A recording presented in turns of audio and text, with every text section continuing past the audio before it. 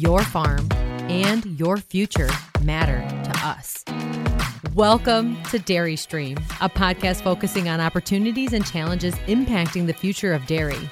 This podcast is brought to you by the Dairy Business Association and Edge Dairy Farmer Cooperative, sister organizations fighting for sensible dairy policy in Wisconsin and Washington, D.C. I'm your host, Joanna Guza. Today is our final episode in the Workable Workforce Series, and we are focusing on legal aspects of HR management. We want to provide you with tools and recommendations to be prepared and organized with your employees, which we know are a valuable asset on your farm. Our expert today is Troy Thompson. He is a management side employee attorney at Axley Brynelson Law Firm located in Madison, Wisconsin, where he also serves as the firm's labor and employment practice group leader. He represents his clients in a broad range of labor and employment, risk avoidance, and business litigation matters. Our first part of Dairy Stream is going to focus on some of those general HR items, and then the second part will dive into quote-unquote fun topics, and I say that with a lot of sarcasm, talking about workers' comp, discipline, leave of absence, and exiting the organization. So to get started with that general HR management items, Troy, what types of employment policies should a farm have in place?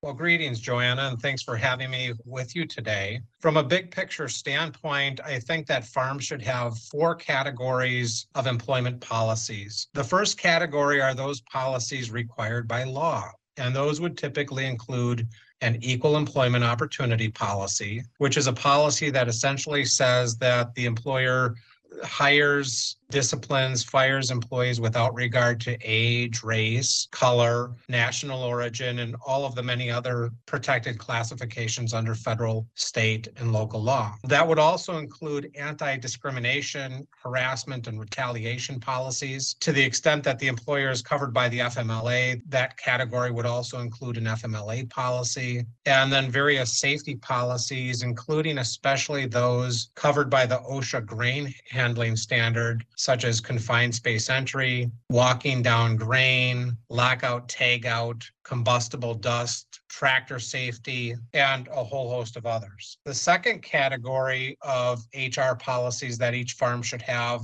are those policies that put in place an early defense to the most common types of employment claims that we see. And the first among these are wage and hour policies that dictate that the employee must record all of their working time. There's been an explosion of federal and state wage and hour claims where an employee is alleging that the employer failed to pay the employee for all working time, whether that's preliminary or post-preliminary activities before or after the shift, donning and doffing personal protective equipment, or working time during paid breaks or unpaid meal periods. An employer must require that the employee record all of their time on the time card. And so that's a really important policy to have. Within the second category also are the employer's standards of conduct.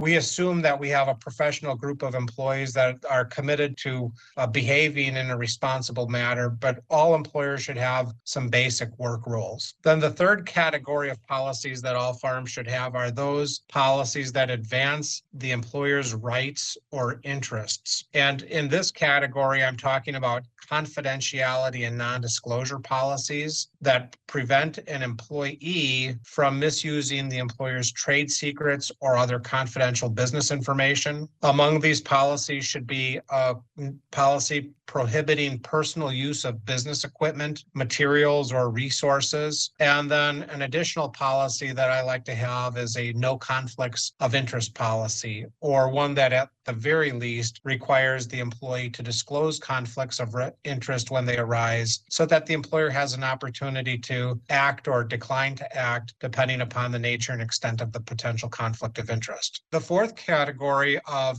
HR policies that all farms should have are those that are critical to the employer's mission or the employee's success within the organization. And so these are a form of policy that are, as a matter of employee relations, important to the employer to communicate to the employee at the outset or the beginning of the employment relationship. And this would include guiding principles and to some extent, if there are some key standardized operating procedures that you want the employee to be aware of, this is a good time to include those in the handbook. And the rest, from my perspective, are just chaff. And in real life, sometimes we have employers that have a beautiful 90-page employee handbook with all kinds of great policies. But if those policies are not being used in practice, they will come back and haunt the employer. The other thing that I see from time to time is an employer that includes all of its benefit information in an employee handbook. And the problem with that is the insurance programs change on an annual basis, but sometimes the employer doesn't keep pace with changes in the employee handbook such that the insurance information becomes quickly outdated. So I would encourage employers to be very careful about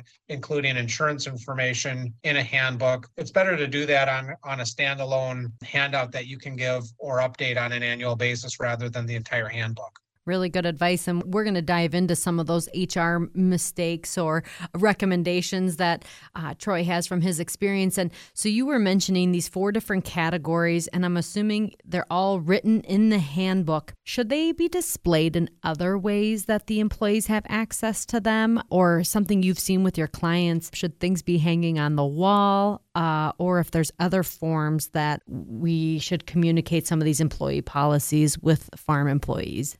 There are various federal and state laws that require posting of wage and hour rules, FMLA poster, for example, minimum wage and overtime. And so, yes, the employer has to have those posted in a prominent location where employees have access. And the other thing is that it's really important for the employer to actually communicate the employee handbook to employees at the time of hire and to orient employees on it. It's not good enough just to hand over the employee handbook and say, have at it at your discretion. The employer really needs to have a time of hire orientation and training program where it's walking through each of those policies and the expectations that the employer has of it. And as we all know, in farming today, there's a significant immigrant workforce where English is frequently a second language, if at all. And so it's important for employers with large Hispanic or African populations where English is a second language to have those policies translated into their home language so that they have an understanding of what those rules are.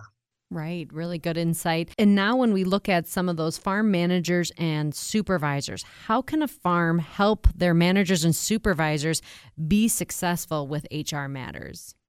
That's a great question, Joanna, but I think the first thing that farms can do to help their managers and supervisors be successful is to let them know that leaders have to set and be the standard at all working times. This means modeling positive behavior for others to follow, especially in times of disagreement. Workers will follow the lead of their supervisors. And so if the manager or supervisor wants their team to be successful, they have to constantly be the standard for all others to see and follow. And when we have somebody that's behaving in a professional manner, giving their best effort on a daily basis on behalf of the organization and the employees, the subordinate group is going to do the same thing. And it becomes infectious. And you can all of a sudden develop this positive momentum where we're all willing to walk through fire for each other. At the same time, when the supervisor or manager doesn't appropriately guard their words or actions in that fashion, it causes problems. The inverse is true. So that's the first thing that farms should do is let their managers and supervisors know that they've got to be the standard at all working times. And remember that with a word, we can lift up or tear down. So we spend a lot of time together in employment, sometimes even more than with our direct family members. So lift up, help others be successful. Our job as a manager or supervisor is to help our subordinate group feel valued and be successful and accomplish their dreams. And by encouraging that group that leadership is personal, not positional. You don't need to have a fancy title in order to be a leader.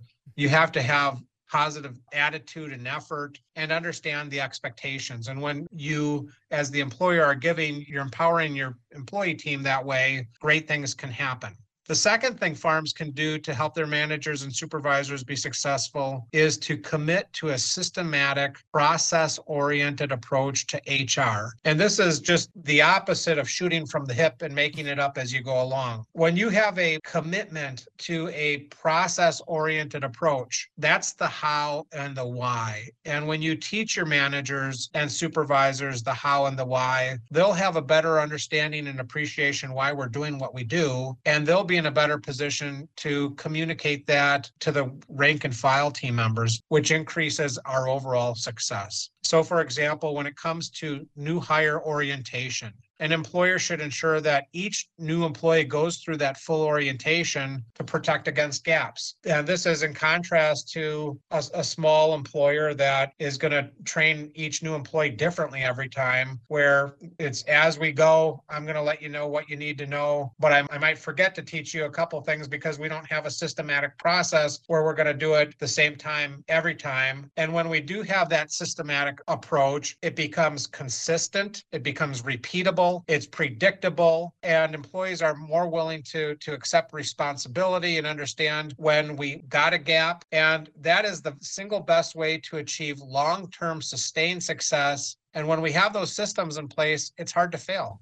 And I think, too, having those systems, I mean, you gave the example of when you hire an employee, but what about, in the second part of Dairy Stream, we're going to be talking about workers' comp, leave of absence, termination. It's probably almost more critical to have a systematic approach when you're dealing with those types of situations and making sure that your managers and supervisors are prepared. You're exactly right. And we're going to talk about it a little bit later, but this stressed labor market that we're in, which makes it very challenging to successfully recruit and retain qualified employees, it's incumbent on us to put our best foot forward to develop our existing employees and keep them. And by adhering to that systematic approach, we're more likely going to be well-rounded and get their buy-in versus an employer that's shooting from the hip every time and causing anxiety among the employee group. Right. And that's why we are focusing in on this Workable Workforce Series. And this is the last part. And we did cover retention and recruitment and onboarding, but this episode is focusing more on some of those legal matters. You mentioned this initially, Troy, some, HR mistakes, but hopefully you can reemphasize certain items that you've worked with your clients. What HR mistakes do farms most frequently make? Well, one of the mistakes that they make is not training their managers and supervisors on their legal duties to act. In the law, there's this concept known as respondeat superior, which stands for the proposition that an employer is liable for the acts and omissions of its employees in the course and scope of their employment. And in some cases, this means that the employer is responsible for the words, actions, and knowledge of its managers and supervisors, even if the employer didn't actually have knowledge of it. So this is something we call constructive knowledge, where the employer knew or with reasonable diligence should have been aware of its managers and supervisors' actions. For all of these reasons, it's critical for the employer to train its managers and supervisors to, again, carefully guard their words and actions and to be a professional at all times. Under federal, state, and local fair employment laws like the Title VII of the Civil Rights Act of 1964 and comparable state laws, managers and supervisors have a special duty to act to help their employer prevent unlawful discrimination, harassment, and retaliation in the workplace. They also have a duty to help their employer conduct a prompt and thorough investigation into each and every report of alleged discrimination, harassment, or retaliation that's made. And one of the biggest mistakes that employers make is when an employee complains about their supervisor, perhaps thinking that they're being treated unfairly, if the employee is using words like discriminating against me or harassing against me, the employer has a duty to take action. Even if the employer knows that there's no unlawful harassment going on, the employer still has to satisfy its duty to act under the law, to conduct a prompt and thorough investigation, and to take some appropriate action in response to it. Now, it might be just a follow-up memo to the complainant, or a discussion and a follow-up memo to the supervisor or manager who denies that any unlawful discrimination or harassment occurred. But here we're demonstrating to the world through these memos that we're satisfying our duty to act. Contrast that with a situation where the employer receives a discrimination complaint and has to admit that, yes, the supervisor received that complaint, but never told us about it. And we never took any action in response to it because the supervisor didn't think it had any merit to it. That's a big problem, and we want to avoid that. And so it's incumbent upon the employer to teach its manager and supervisor about their duty to act and reporting these things up the chain of command so that we can promptly investigate it. Another mistake that farms have historically made that I'm seeing them overcome with time is discounting the value of strategic HR and failing to give HR a seat at the management table. In years past, there was this old school my way or the highway approach to personnel matters that really doesn't work today. And there's several reasons why it doesn't work. First, today's farms operate in an increasingly regulated world under federal, state, and local law. And so a farm's long-term success today is based in large part on its ability to lawfully navigate a wide variety of employment, immigration, safety, environmental, tax, and other regulatory rules. This requires an understanding of those laws and how to comply with them, and that requires HR professionals. It can't be done part-time. It can't be done haphazardly. There has to be a real commitment from the employer to this. The second reason why that my way or the highway approach doesn't work anymore is because of the growth in employment claims that essentially find courts and laws disregarding the fact that somebody's an employee at will and requiring the employer to articulate a legitimate, non-discriminatory reason for the actions that it took. And so, in other words, the burden of proof in these cases is shifted to the employer to come forward with positive evidence about why it engaged in the conduct it engaged in. And if the employer doesn't have good documentation in place for the important decisions that it's made, it opens the door for credibility disputes for some third party, a fair employment investigator, a judge, a jury to play Monday morning quarterback and second guess whether the employer's explanation is believable. And we never want to leave it in the hands of the judge or the official. We want to be able to put in place that kind of performance management or disciplinary documentation before we terminate somebody, because that puts us in a very defensible place to get a quick, prompt dismissal of the most common types of claims that are raised versus getting into some very expensive, risky litigation where it's a he said, she said. We want to avoid that. Third, and I mentioned it briefly, is that in this highly stressed labor market, it's very difficult to recruit and retain qualified employees. Employees have a lot of leverage at this time and are a lot less likely to stay in an employment setting where they don't feel there's a future for professional development or where they don't feel like the employer has a high degree of care and concern for their professional interests. And so for all of these reasons, I think that's probably one of the bigger HR mistakes that we've made is we haven't given HR the requisite kind of commitment over the years. And then I'll say that a third mistake that farms make generally is failing to develop their safety and health program. We all know there's a lot of different ways to get hurt on a farm.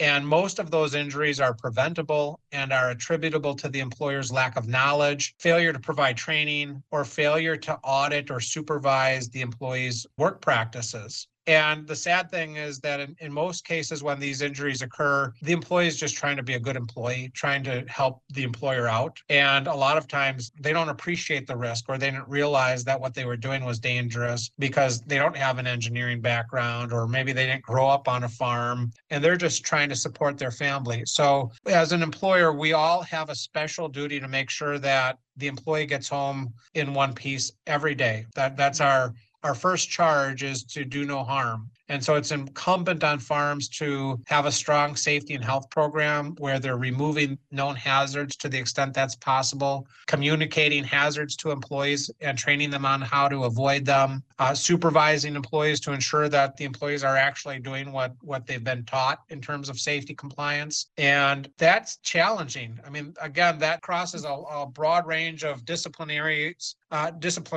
areas that small employers just don't have the resources to be an expert in all things. So that's why they have to lean on safety professionals. And that means tapping into your insurance agent, tapping into your workers' compensation insurer and liability carrier who have safety and health professionals that they provide as added value to their insurance. It means tapping into state safety and health programs. For example, I'm in Madison, and in Madison, the state of Wisconsin has a program through the Wisconsin Hygiene Lab called the WisCon program. And it's funded through a grant from OSHA, the federal agency, that provides free safety and health program development, training, instruction, auditing to help farms get in good shape from a safety and health compliance perspective. All of us should be doing that on an annual basis to make sure that we're providing as safe a place as we can under the circumstances.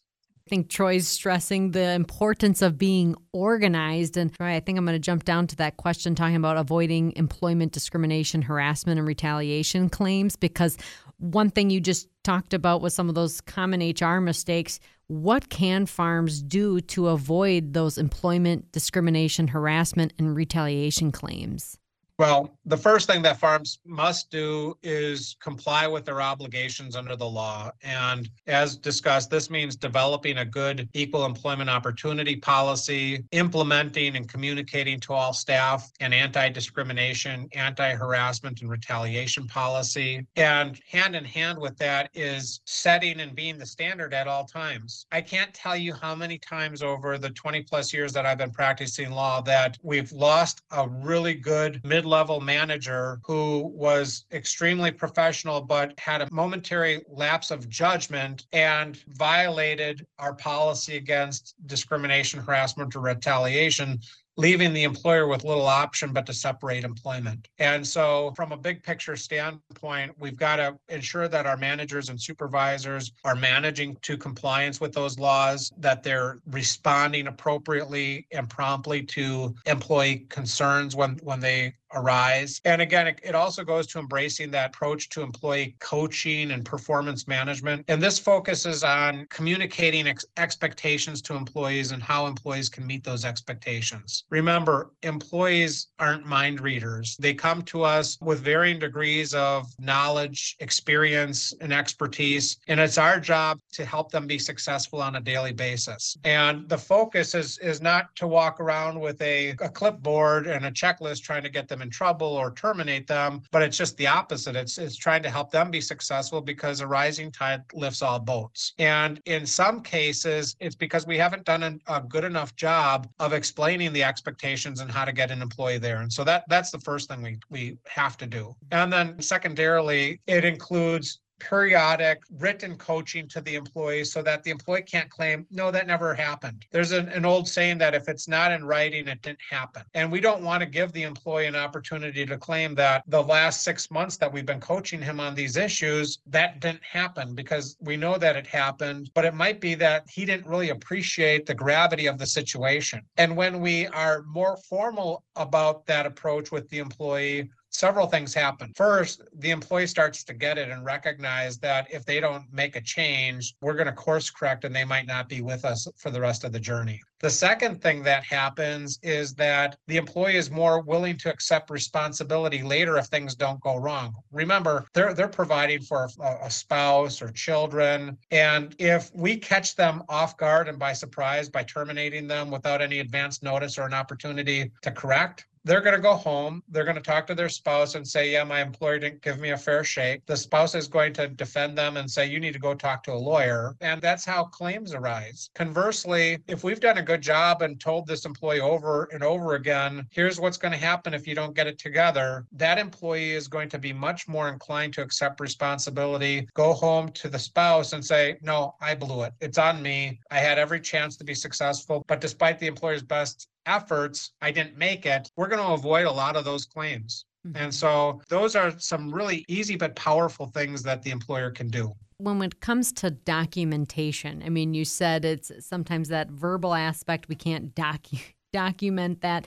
Is it going back? And a lot of farms have security cameras and having the footage of mistakes that might have happened or previous message. What recommendations do you have when it comes to the documentation of some of the claims that might be happening?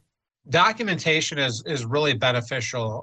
Initially, it provides kind of heightened warning to the employee that things are getting serious. So we're escalating with some written communication. Second, it provides the employee with an opportunity to review the written expectations periodically and say, okay, well, it's tied to my performance or behavior. I need to get things together. But then what I mentioned earlier is that it eliminates the credibility disputes in terms of what was said and what are the consequences of continued violation. And frequently, these discrimination claims are decided based on the evidence, the employer's words and actions and the employee's words and actions. And when they have a varying understanding of what the facts are, now the Fair Employment Agency or court first has to decide what are the facts and then apply the law to whatever facts they find. Our job as an employer is to lock in place what the facts are so that the agency or the court only has to say, oh, here are the facts as presented by the employer. Here's how the law applies. And that eliminates a significant amount of risk and a lot of the defense costs that are usually incidental to defending these things.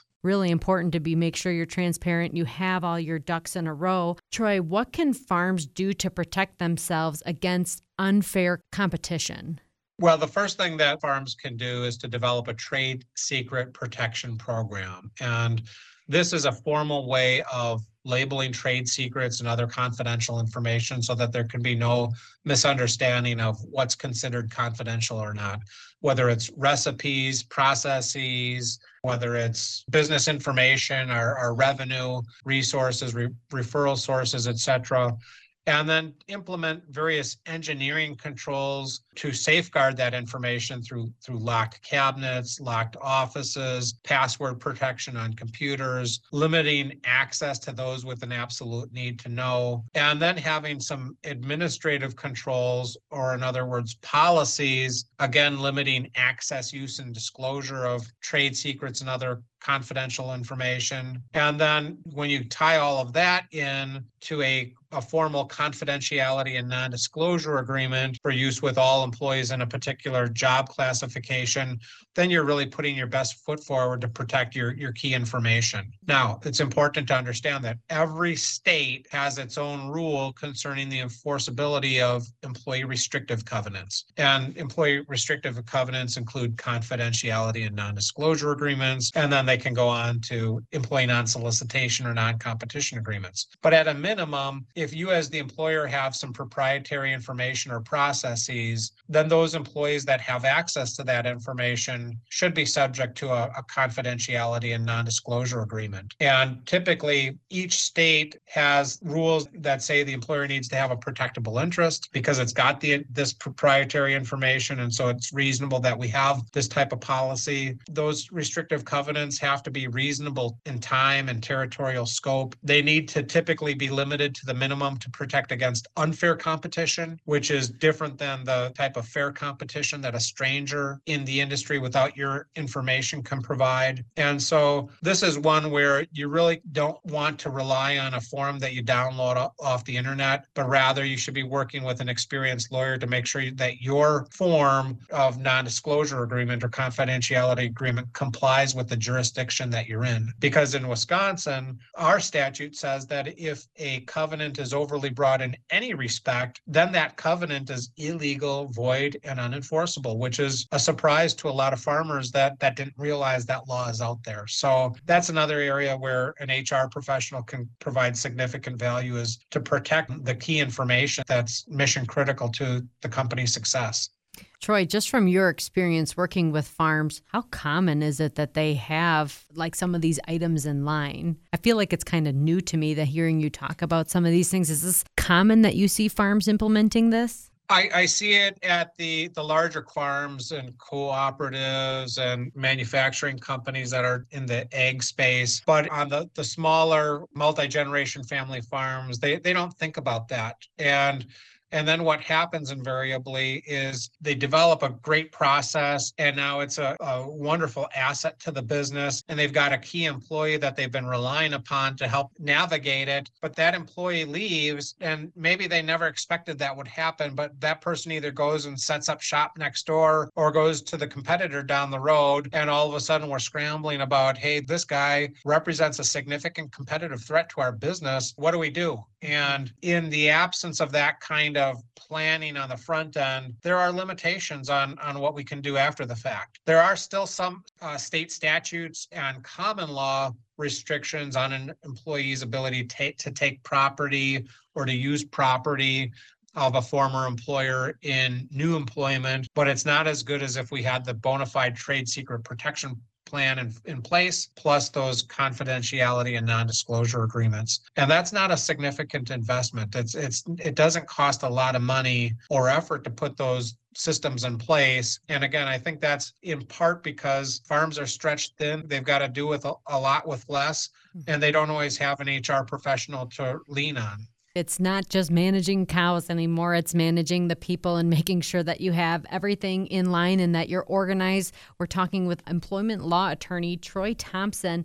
2 more questions as we wrap up this first part of Dairy Stream.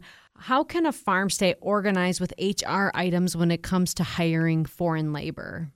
That's a great question, and it's one that all farms are facing, and the federal and state governments that have farms in their jurisdiction are well aware of this issue and are trying to be helpful. But the first thing we have to keep in mind is that under federal law, an employer is not allowed to employ an individual that's not work authorized in the United States. So it's really important to have some working understanding of the rules of engagement here. And if you as the farm corporation aren't familiar with those rules, you have to work with a professional recruiter, a professional employer organization, or an immigration lawyer to make sure that you're navigating this area appropriately. I'm not an immigration lawyer, but it's really important to understand that, number one, we've got to do the I-9 process with every new hire at the time of hire. That's verifying that they're who they are and that they're work authorized in the U.S. And I think that's an area where some employers fail to get it right. And then the second piece of that is making sure that you're communicating your policies and safety requirements to employees in their mother tongue so that they have the opportunity to have all the information that they need to be successful in your organization too. Because as much as the government is concerned about ensuring that the labor supply is there, they're equally concerned about employers that take advantage of vulnerable immigrant populations. And you don't ever want to be accused of being one of those type of employers. You want to be viewed as the good employer that's generous and with a high degree of care and concern for your employees, and not the opposite. And final question for you, Troy, as we wrap up the first part of Dairy Stream. A lot of farms have seasonal workers. What advice do you have for HR management with those seasonal workers? My advice is that employers have to embrace their seasonal workers and not treat them like second-class citizens. And this means giving them the full employee onboarding and new hire training that you would give your permanent full-time employees. These people are working side by side, full-time permanent employees, and performing many of the same tasks. And so they need an opportunity to be trained on all of the safety policies, all of the employment policies, so that they can comply and do the work safely. Don't let them fend for themselves out there, but give them everything that they need to be successful and productive. The other thing is sometimes with the seasonal group, they're traveling with their families, and sometimes they'll bring kids into the workplace or ask their kid to come work side by side with them. And there are some strict child labor laws, and there are some exceptions for farm labor, but by and large, we have to make sure that we're not allowing family members perform work either off the clock or without the training, without having gone through the hiring process. And so we should not be allowing employees to bring in their kids or family members and working off the clock or be off the books. theme around this first part has been being organized, and having that HR professional involved in your farm is critical. Our guest is Troy Thompson, employment law attorney at Axley Brynolfson, located in Madison. We're going to dive into workers' comp, discipline, leave of absence, and exiting the organization after our break. So stay with us. We will be right back with Dairy Stream after we hear from our sponsor. Compeer Financial is the leading financial service provider for agriculture and rural communities. Compeer Financial serves the needs of farmers and neighbors with local offices in Illinois, Minnesota, and Wisconsin.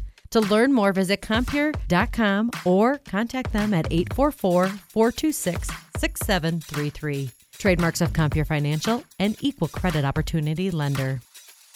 Welcome back. Dairy Stream is brought to you by the Dairy Business Association and Edge Dairy Farmer Cooperative. We are in the final leg of our Workable Workforce Series and talking with Troy Thompson. He's the employment law attorney at Axley Brynolfson, located in Madison. And this second part is going to focus on workers' comp, discipline items, leave of absence, and exiting the organization, all real-life situations that we deal with on our dairy farms. And Troy, to kick off our first question, we know farming is a dangerous occupation.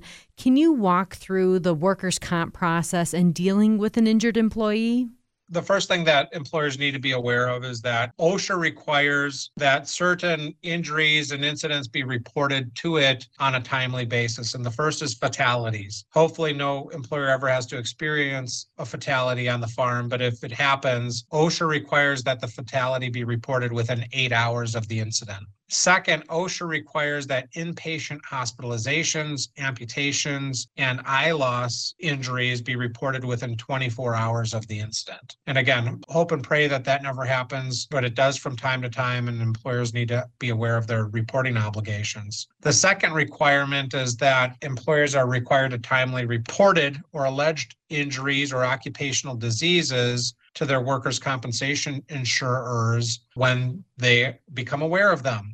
And when the employer completes that employer's first report of injury and submits it to the insurer will investigate whether there are defenses to the claim, including the possibility of a factual defense. In other words, was the employee actually working at the date and time, and did the incident actually occur? And then secondarily, the insurer will investigate whether there's a medical causation defense to the claim. In other words, does this person have a past non-work related history of back problems such that this is a purely personal issue where there's a flare in a back condition? Or did the work activity accelerate, aggravate, or cause the condition to come about earlier than it otherwise would have? And in some instances, it's a very obvious work injury, it's a traumatic injury, there's some breakage or letting go that is non-controversial, it actually happened. But in that second case of occupational diseases, especially where somebody has a prior known history of back problems or what have you, and now there's a flare in conditions, every state has a slightly different standard on what is considered work-related.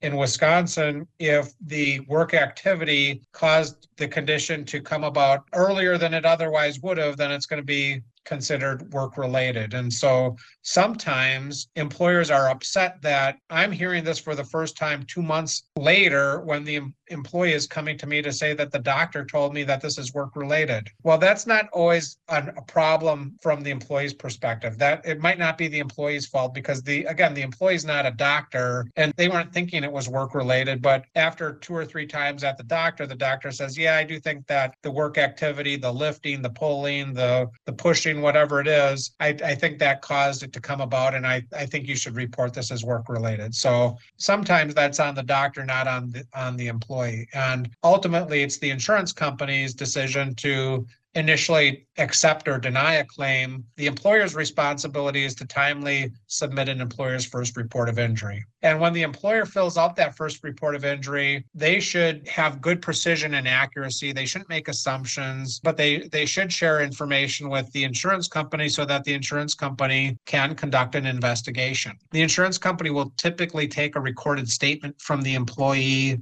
then review the medical records, and in some cases might get an independent independent medical examiner to evaluate the employee to analyze the causation of the medical issue. If the employee is missing time from work, then the insurance company is typically going to push the employer to return the employee to light duty work as soon as possible, because studies have shown that the sooner that you get an employee back to work, the more likely it is they're going to have a long-term successful return to work instead of a long leave of absence. So you're going to get, your insurance company is going to push you for that early return. Sometimes the employer has a divergent interest and the insurance company doesn't necessarily want the employee back. And that is rife with some potential liability trapped, because an employer typically cannot retaliate against an employee for filing a workers' compensation claim. That's statutorily protected activity for which the employee can't be subject to retaliation. And so to the extent that there's an injury, lost time from work, and the employee doesn't return, if that's a decision by the employer, it has to be typically a decision unrelated to the fact of a work injury. The trickier one is sometimes where the employer claims that the injury is the result of the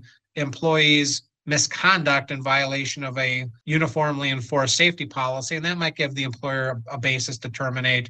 But that's a tricky area where I would recommend that you confer with your legal counsel before making that type of termination decision. Well, Troy, I appreciate your thorough answers, because I know that a lot of these, situations that I'm throwing at you can go in a lot of different angles. So now talking about that medical leave of absence, what is the nature and extent of an employer's duty to provide reasonable accommodations or medical leave of absence for an employee? This is a widely misunderstood area of the law, and it's important for firms to be aware of the nature and extent of their duty to provide reasonable accommodation. We're dealing with a federal law called the Americans with Disabilities Act that applies to employers with 15 or more employees. And then each state law has its own mini ADA law that typically applies to all employers in the state. And so under federal law, and in the case of state law, most of these laws require that the employer participate in an ongoing interactive process to explore reasonable accommodations. When an employee is having a difficult time performing work or has taken a significant amount of time off of work because of a medical condition, that is probably triggering an obligation on the employer's part to engage the individual in this interactive process to get a better understanding of how any medical condition that the employee has reported to the employer impacts the ability to work. And the types of questions would typically be, what is the condition? Is it temporary or permanent? Are you subject to any work restrictions? Are there any job duties that you can't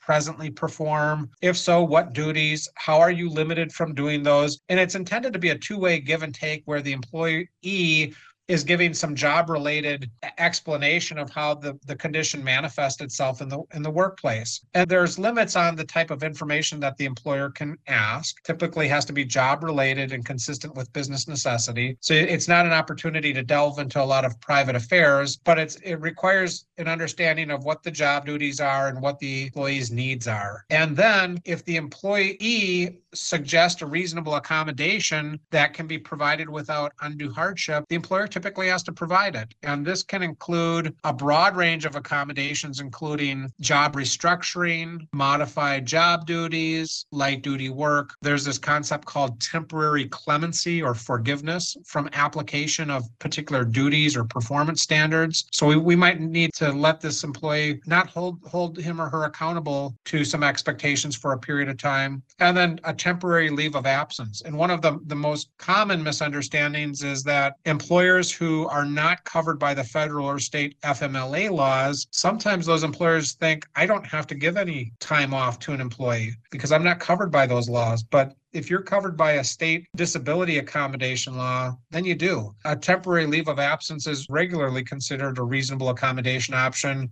and it's always going to be in a gray area of how long that should go. But there are some really effective HR strategies that employers can provide to make sure that they're not being taken advantage of. And more importantly, we know that work goes on a day-to-day basis on a farm, and the animals need to be fed and taken care of whether particular employees there or not. So it's a job that never ends, and we have to be able to meet our obligations to the business. And so there are some strategies that we can put in place to help the employer be successful in these cases. Now, Troy, kind of diving into when we have some of those problem childs, those problem employees on our farms. What are some effective strategies for dealing with underperforming employees?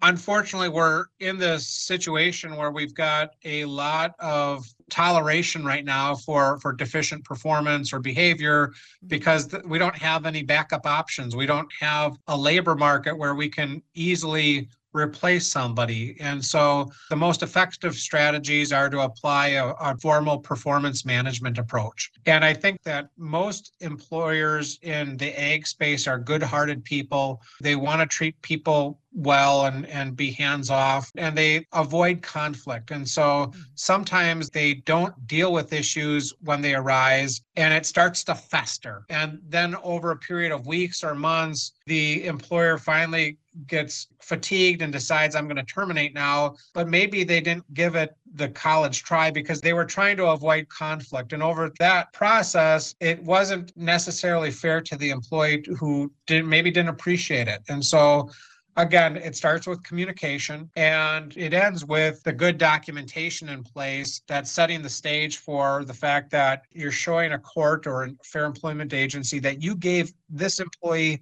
every opportunity to be successful. But despite your best efforts, they failed to take you up on it. They failed to comply. And it became more of an issue of either their lack of qualifications or their lack of effort. And when you can show that to a fair employment agency or court, you're much more likely to get a dismissal. And then these are not easy actions to take from an employer. Nobody wants to terminate somebody, especially when you know that they have a family that's relying on them. But when you've gone through that performance management approach, you can feel good that you did give the employee every opportunity to be successful. And you don't need to second guess, was this the right thing to do? Because it's really now on the employee that things didn't work out. So that's probably the best thing that we can do. Troy, we're kind of walking through the whole process. So let's say we told that underperforming employee they weren't doing a good job, but it has now come to the time that they haven't changed their behavior and you have to terminate that employee. What tips do you have for employers when it's time to terminate that employee? The first thing is to keep in mind that we need to do this with a great deal of dignity and respect. We never want to publicly shame an employee or perp walk them out the door in front of others, but we want to make sure that we're treating them in a professional manner that's dignified because they did commit to coming to work for us and they did raise their hand to help us in our time of need. So we want to treat them well on their way out too. We want to make sure that the termination decision doesn't catch them by surprise for the reasons we've previously discussed. When we catch an employee by surprise and they weren't expecting it, they go back to their home, they're upset, and they're going to lash out at us through a claim, or their spouse is going to encourage them to see an attorney. Whereas if we can get them to accept responsibility that we gave them multiple opportunities to be successful, they're less likely to bring that claim. So that's the second piece of it. And then third, we want these people, whether they're with us or not, to be goodwill ambassadors for a lifetime. And if we can treat an employee well, even on the way out, they're going to be appreciative of that and sometimes even thank us for our kindness and past opportunities for them, whether it's the training, the professional development, the efforts to help the employee overcome performance or behavioral deficiencies. And if we can treat an employee in that manner, they're going to be a lifetime goodwill ambassador, and that's a win-win for us. Final question as we wrap up our Workable Workforce Series. What advice do you have for employers who want to dispute a former employee's unemployment claims?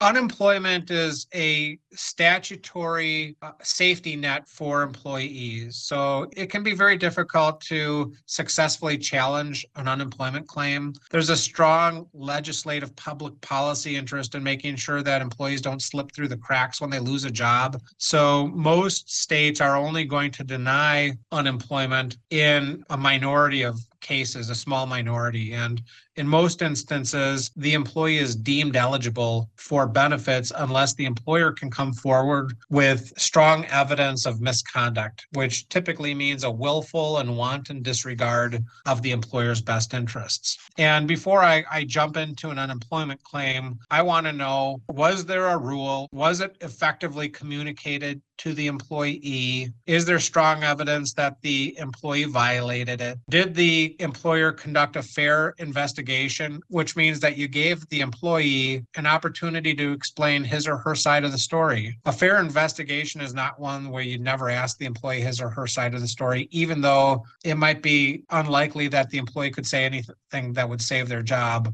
Out of fairness and equity to the employee, we should always ask them before we make a decision of what happened from their perspective. And in some instances, the employee will take ownership and admit it. In other cases, they'll make some kind of incredible denial that supports then the termination decision because they were untruthful to you during the investigation process. And that is more like a willful and wanton disregard or a misconduct. So the other thing that employers have to remember is that these unemployment hearings create an evidentiary record that the employer is, with the employer's statement to the unemployment investigator or testimony at an unemployment hearing, that the employee can try to use against the employer in some additional claim, whether it's a discrimination claim, a wage and hour claim, or any other type of employment claim. What a plaintiff attorney will frequently do is see if the employer made some statements in writing or via telephone or under oath at a hearing that can come back and haunt the employer later on down the road. And if the employer is not ready for that, then, if there's slight deviations in what the employer said in a termination statement to unemployment and a later testimony, that's going to cause all kinds of problems for the employer.